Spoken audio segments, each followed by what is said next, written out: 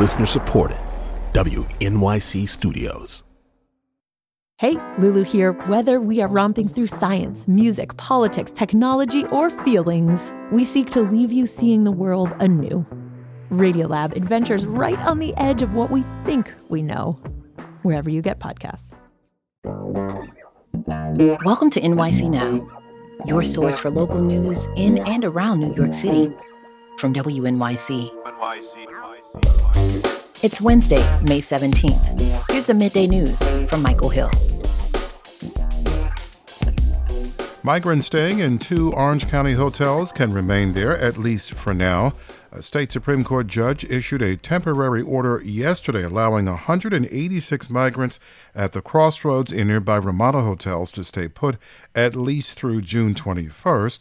That's when lawyers for Orange County and New York City go back to court.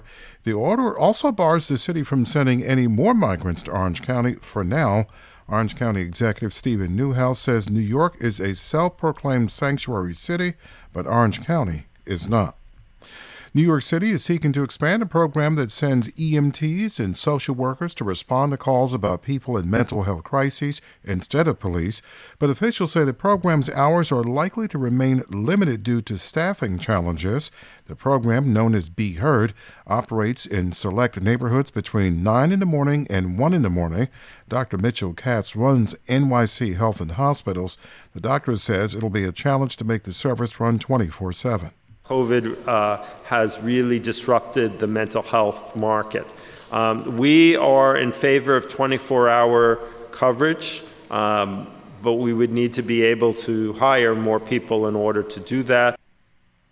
City officials say it's especially hard to recruit people to work overnight shifts. Taking a look at your forecast now, 63 and sunny. Our high today, 66 under plenty of sunshine, and it's breezy out there too. Clear and cool tonight, chilly down to 46. Tomorrow, 64 and sunshine. Friday, mostly sunny and 68. 70s on the weekend with chances of showers. 63 and sunny now.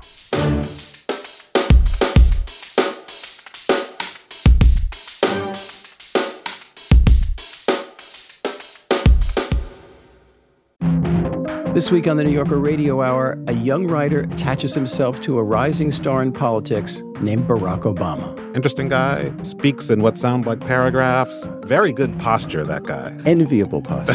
I am a writer, and I have this very slight hunch, and he has none of that. A political coming-of-age story from staff writer Vincent Cunningham, plus actor and director Bradley Cooper, all on the New Yorker Radio Hour from WNYC Studios. Listen wherever you get your podcast. NYC. Starting tomorrow, the performing arts organization Harlem Stage is hosting a 3-day conference exploring the work of the revolutionary Black arts movement of the 1960s and 70s. Black Arts Movement Examined will run through May 20th. Carl Hancock Rux is the Associate Artistic Director of Harlem Stage and an artist in residence there. He's also the curator of this event. Pat Cruz is Harlem Stage's Artistic Director and CEO. They both join us now to talk about this last season at Harlem Stage and what's still to come. Pat, Carl, thank you so much for joining us, and good morning. Good morning. Good morning. Thank you for having us. Yeah, we're thrilled to be here. Thank you. Some of our listeners may have never heard of the Black Arts Movement. Would you both tell us about the movement and its ethos? I'm going to let Carl take that because this was his big idea for Harlem Stage. Take it away in terms of talking about how this series evolved and came into being. Sure. The Black Arts Movement is a movement that started in the mid-'60s in a popular historical viewpoint of it. It really started with a proclamation by Amiri Baraka, the writer, formerly known as Leroy Jones, as well as many other writers and artists.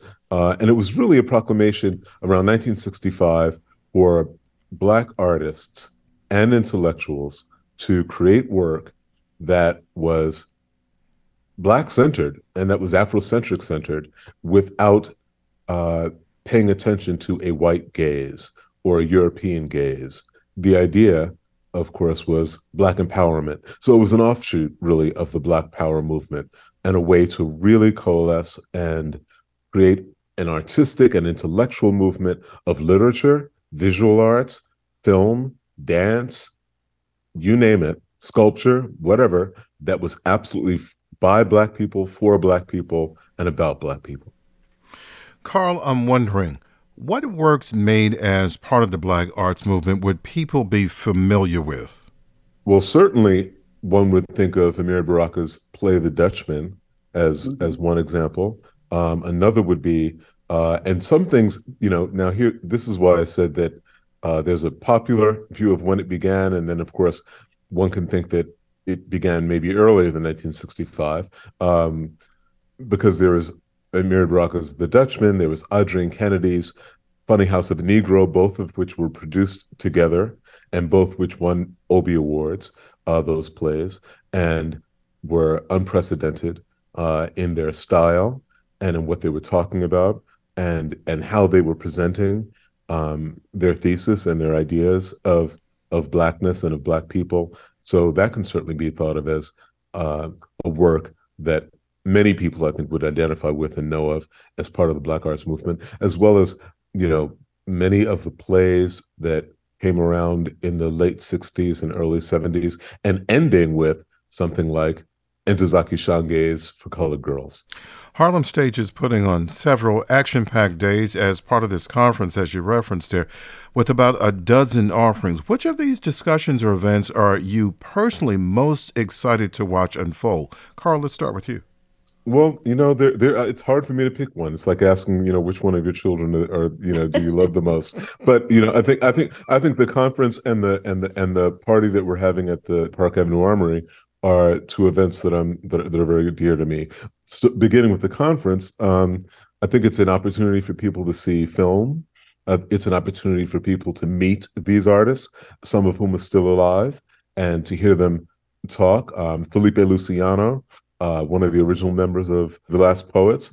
And to also, I should just say this, that the series was created by me, or at least designed in my mind, not only to celebrate the Black arts movement, but to begin to investigate it, to question whether or not it was successful, to question whether or not it was as inclusive as it should have been, to relate it to the people that are Black and living now today, and what that really means.